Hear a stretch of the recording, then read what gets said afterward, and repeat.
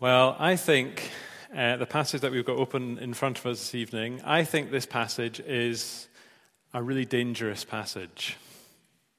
What do I mean by that? I love that often in an evening like this, we've got quite a lot of kids here, and yet I think this, what would I say to the kids here tonight? Let me tell you something. The grown-ups in this room, and I'm one of them, the grown-ups in this room think that this passage is just for you. The story of Zacchaeus, it's a tale that almost always makes it into children's Bibles, and even just before the service in the hall back through there where little stars meet week by week, I saw two pictures of this story. Two pictures of a man kind of up a tree looking at Jesus. And so lots of us tonight will be really tempted to think, well, I've heard this story before. I've seen it all before. I know what it's about. It's not really for me. There will, of course, be others maybe watching online or some who are here tonight who've never thought about it. But whoever we are, I'm praying this evening that we'll see the scandal, we'll see the shock that is right at the heart of this story, Luke 19, 1-10. Because in this passage, it's a reminder that Jesus can do the impossible. Jesus can do the impossible. If you turn back to chapter 18 and you look at verse 27, well, Jesus has just met a man very like Zacchaeus. He's met the rich young ruler. He's seen that man walk away from him. And Jesus says in verse 24, he says, "It is hard for the rich to enter the kingdom of heaven." Those who hear ask this question, who then can be saved? Look at the response in verse 27 from Jesus. What is impossible with men is possible with God. In Luke chapter 19, in verses 1-10, the impossible becomes possible. Because this is the story of how one rich man became a son of Abraham. And it's a passage that shows us, that teaches us what salvation looks like, what it feels like. And if we're Christians this evening, it's showing us exactly what has happened to us, exactly what the Lord Jesus Christ has done for us and in us. If you're not a Christian this evening or you're watching at home, this is what it looks like to become a Christian. This story of Zacchaeus. Now, sometimes we have long points. I'm going to give you short points, which seems appropriate this evening, doesn't it? The height of Zacchaeus. 4 little words. Here's the first word. It's the word lost. Lost. And Jesus enters Jericho. And look how Zacchaeus responds. If people know anything about him, they know this, don't they? He wants to see Jesus, but he's a little guy. And there's a crowd, and so he climbs. If you look back to Luke 18 again, and the story just before the rich young ruler, you can see this in verse 17. "Truly I say to you, whoever does not receive the kingdom of God like a child shall not enter it." And in a sense, Zacchaeus, he's behaving like a child here, isn't he? He climbs a tree.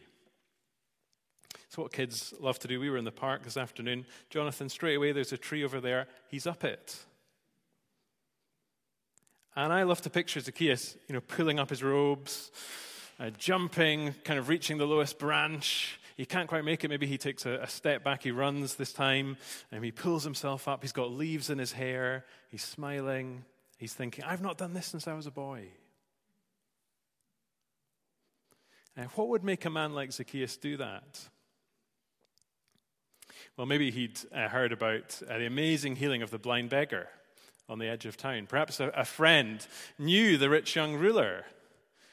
Or maybe word was going around the tax office that Jesus had told a story about a Pharisee and a tax collector who went to pray, And the sting in the tail was that the tax collector was the one who was justified. Whatever it was he'd heard, it was enough to make him intrigued and to behave in an intriguing way. He climbs. He was important. He was used to telling people what to do. We might have expected him to walk up to Jesus, to introduce himself, to shake him by the hand. But he doesn't, does he? He's lost. And yet he's also seeking. He's looking on. And he wants to know more. And yet he's kind of staying on the fringes, isn't he? I think tonight this teaches us something that we often forget. People are more complicated than you and I often think, don't we? It's very easy for us to categorize people. We can't always predict how they'll respond when they are confronted or they start to meet Jesus. And I think this should be an encouragement for us this evening. Our culture is becoming kind of increasingly disconnected from Christianity. Many people today have got very, very little knowledge of Jesus. There's generations now who didn't grow up going to Sunday school or hearing about Jesus in assemblies. I think that can frighten some of us. And yet it's also a great opportunity, because when people encounter Jesus, by reading part of a gospel or hearing a Christian share something he said, many people are actually drawn to him. Many people today don't have the kind of spiritual baggage that can block out who Jesus really is. When I trained as a history teacher, one of the phrases that our tutor Robin drummed into us all the time was this. He used to say, "Interrupt the psyche." I can still hear him saying that. If you're wondering what he meant, we often wondered that as well. But what Robin meant was, when it comes to history, pupils often have preconceptions about events or people, why they happened, why they matter. They think they know as they walk into the classroom. And they bring that into the lesson. And the job of the teacher is to make them think again. The job of the teacher is to interrupt their psyche.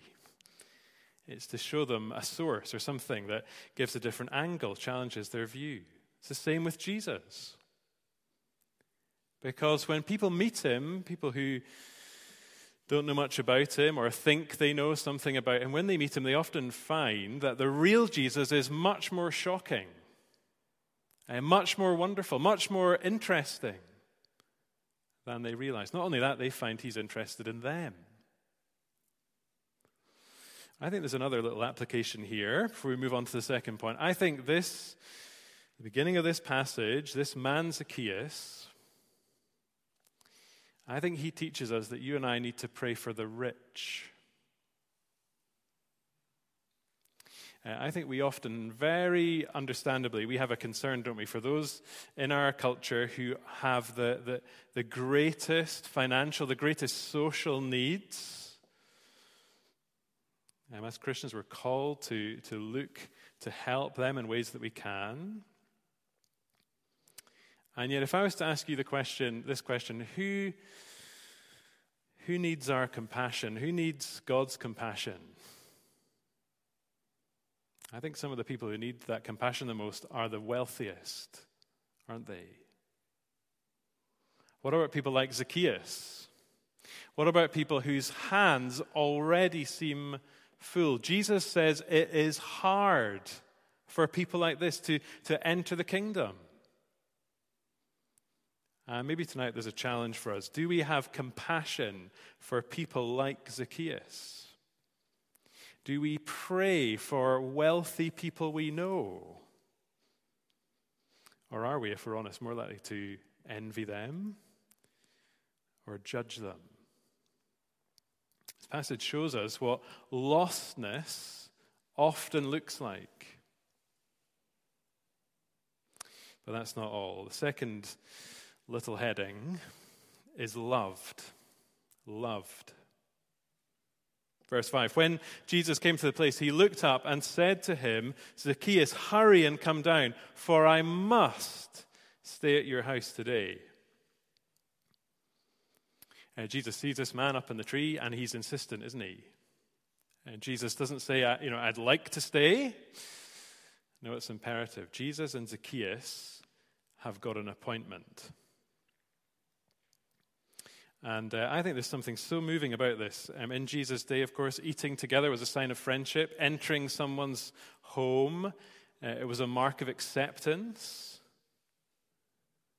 And no doubt, because of his job, because of his behavior, Zacchaeus would have been used to dining alone. And yet Jesus loved him. Jesus wanted to be close to him. The instinctive attitude of Jesus towards Zacchaeus was not to be repelled by him, but to go to him. That is what the Lord Jesus is like.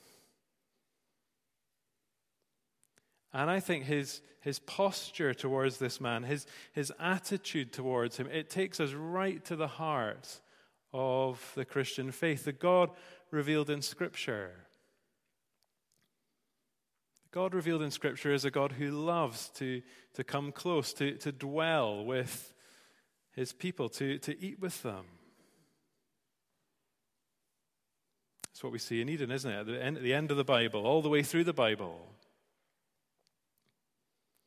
I said this morning as we looked at Luke chapter 14 that in Luke's gospel, Jesus he's either leaving a meal or at a meal or going to a meal.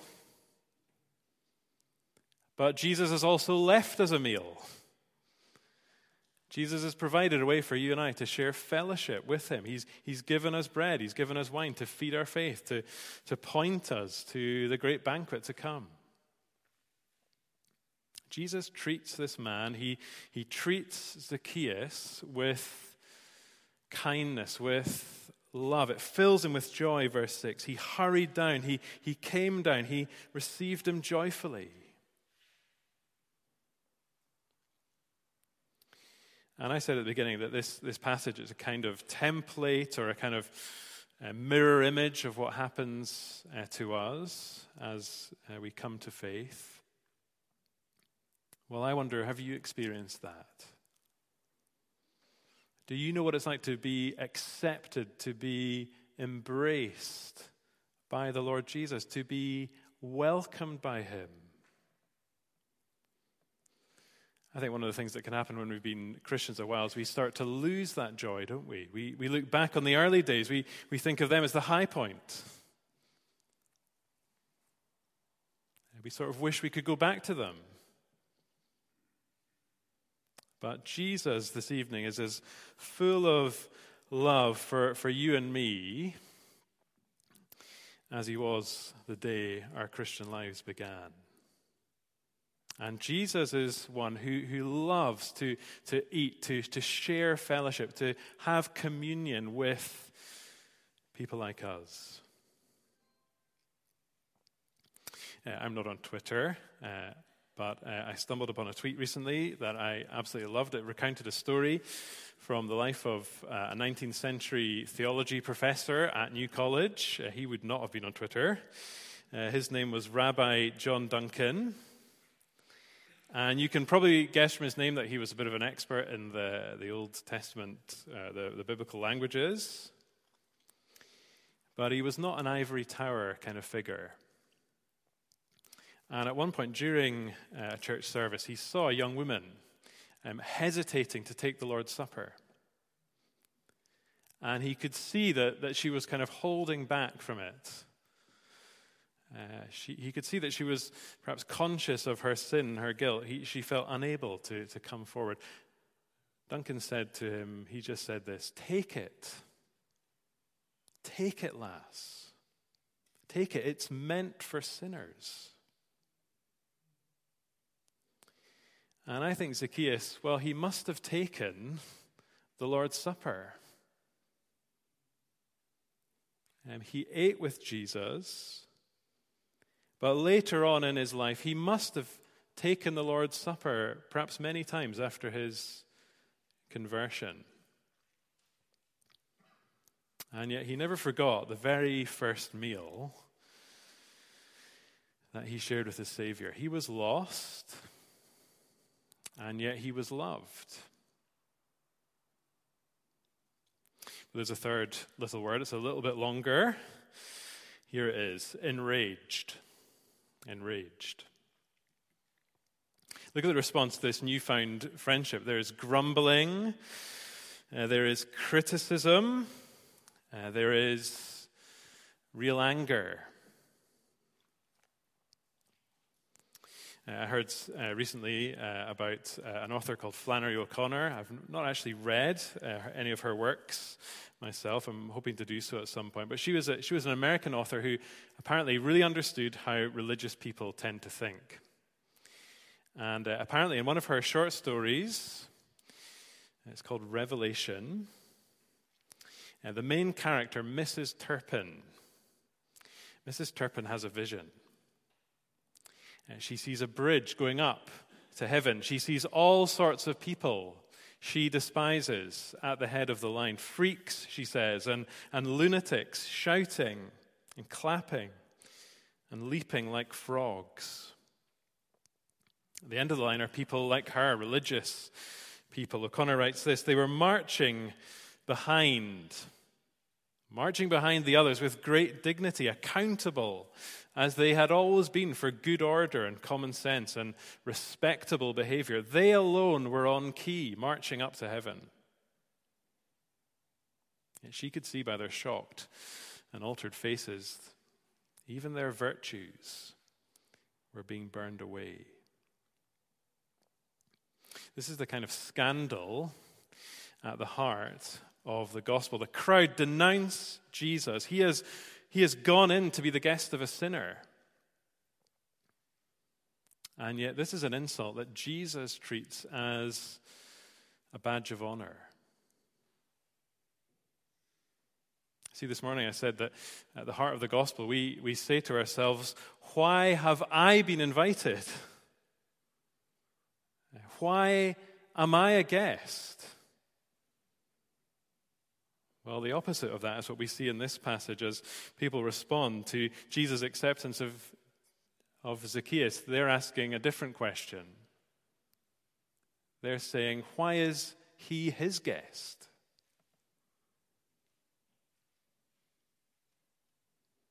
I think when it comes to our sin, it's easy to see it in others, isn't it? Far more easily than we see it in ourselves. Zacchaeus was not the kind of person Jesus was meant to be mixing with. And yet, what does Jesus say in Matthew's gospel? He says, truly I tell you, the tax collectors and the prostitutes, they're entering the kingdom ahead of you. See, God's grace, friends, it's infuriating.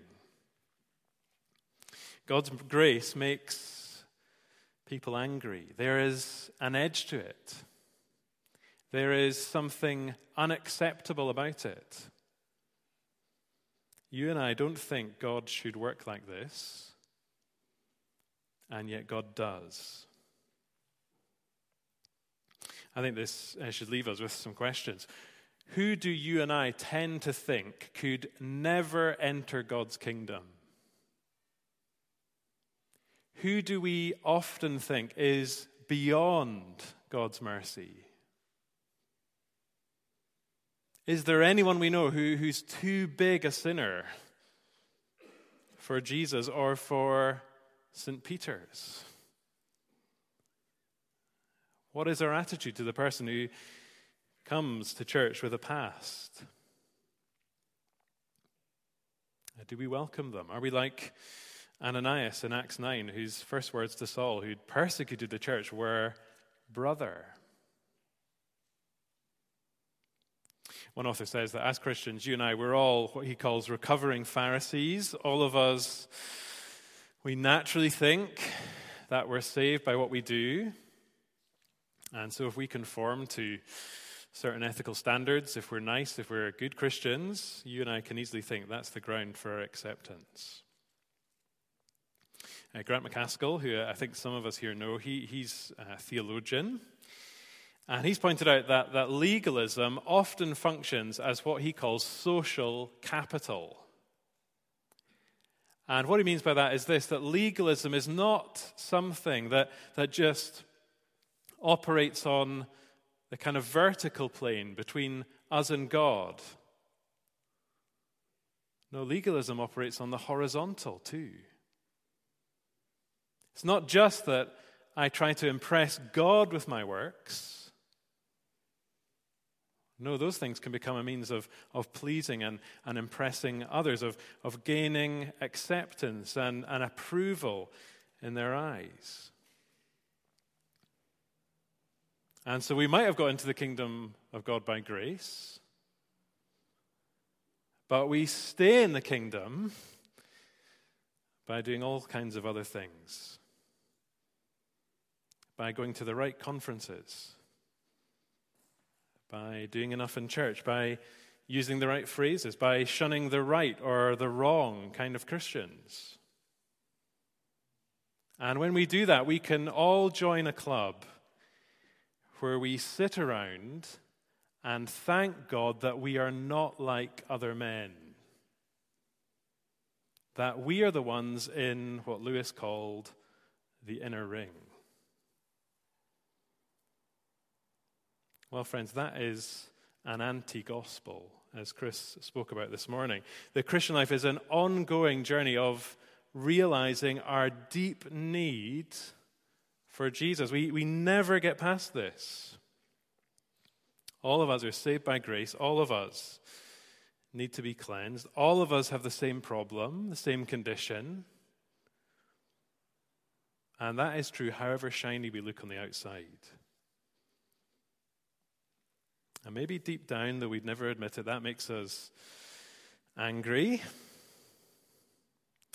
And yet, if it does, it's proof that we're starting to understand this story. 4 words: lost, loved, enraged. Here's the last word: changed. Changed. In verse 8, Zacchaeus has got a speech to make. But I think the lovely thing here is that in many ways his actions speak louder than words, don't they? He makes a promise.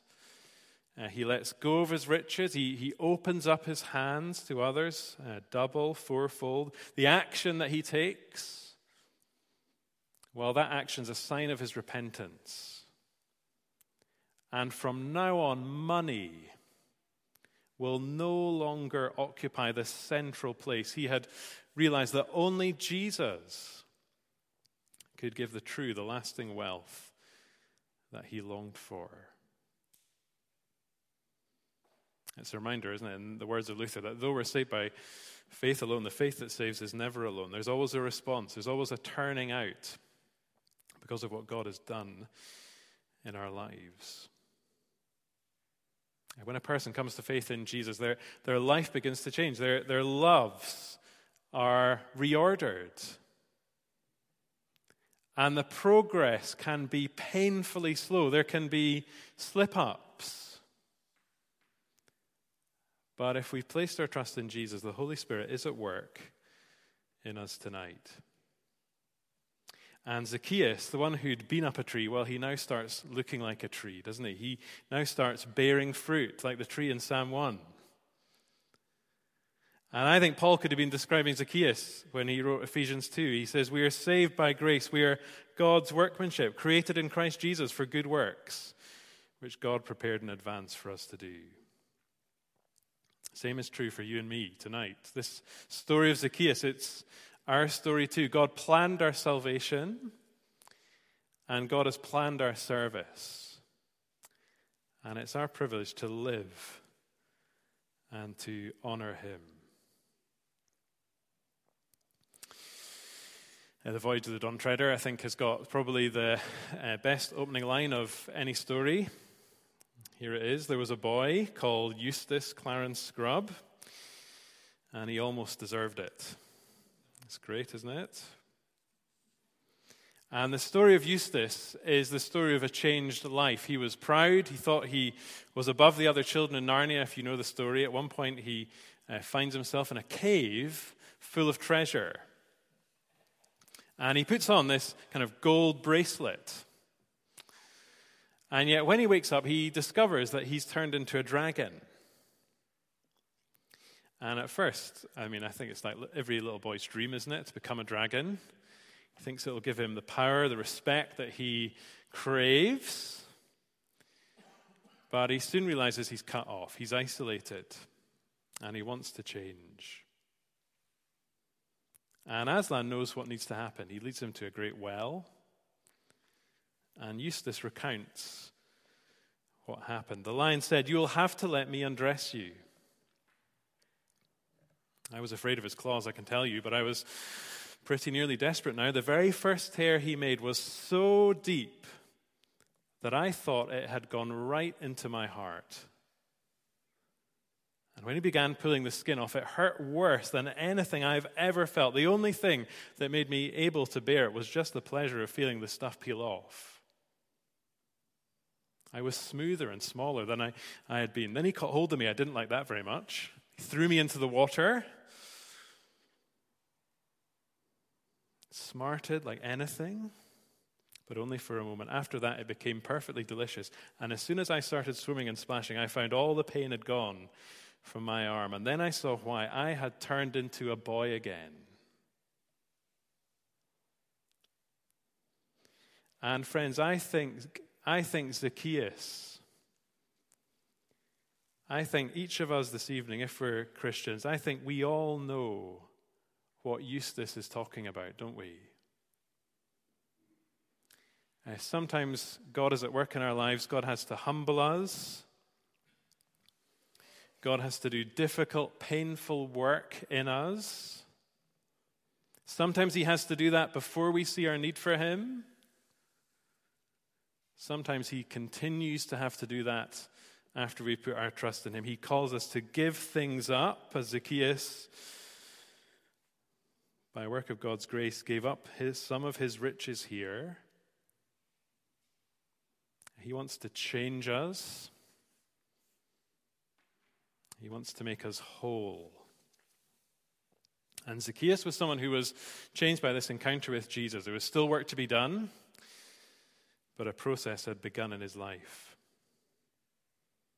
Maybe tonight you can relate to that. You see, Jesus came to seek and save the lost. He's totally committed to his people. Once he gets hold of us, he never lets go of us. And his commitment is to change you and me from one degree of glory till the next, till we finally see him, till we're finally and fully changed. A few years ago, just before Marianne and I got married, I lost some really special photographs. And it was one of those kind of iPhone nightmares where you think that things are saved on an iCloud and you delete lots of things to create space on a phone that is getting old. And I pressed the wrong button and all these photographs were gone. And a few years went by, and to be honest, I'd completely given up hope. But then one day my dad, he said, kind of out of the blue, he said, I think I saved some of those pictures. And all of a sudden I had these pictures back. And I am not ashamed to say that as I looked over them, I was welling up. I was very emotional. And I think in many ways salvation is like that. It's joyful, it's unexpected, it's surprising, it's wonderful, it's God getting someone back. Today salvation has come to this house since he also is a son of Abraham.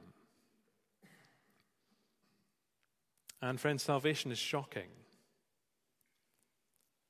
Because whether we've had a memorable conversion like Zacchaeus, or whether we can never remember a day we didn't know and love the Lord Jesus, all of our conversions, well, all of them are controversial.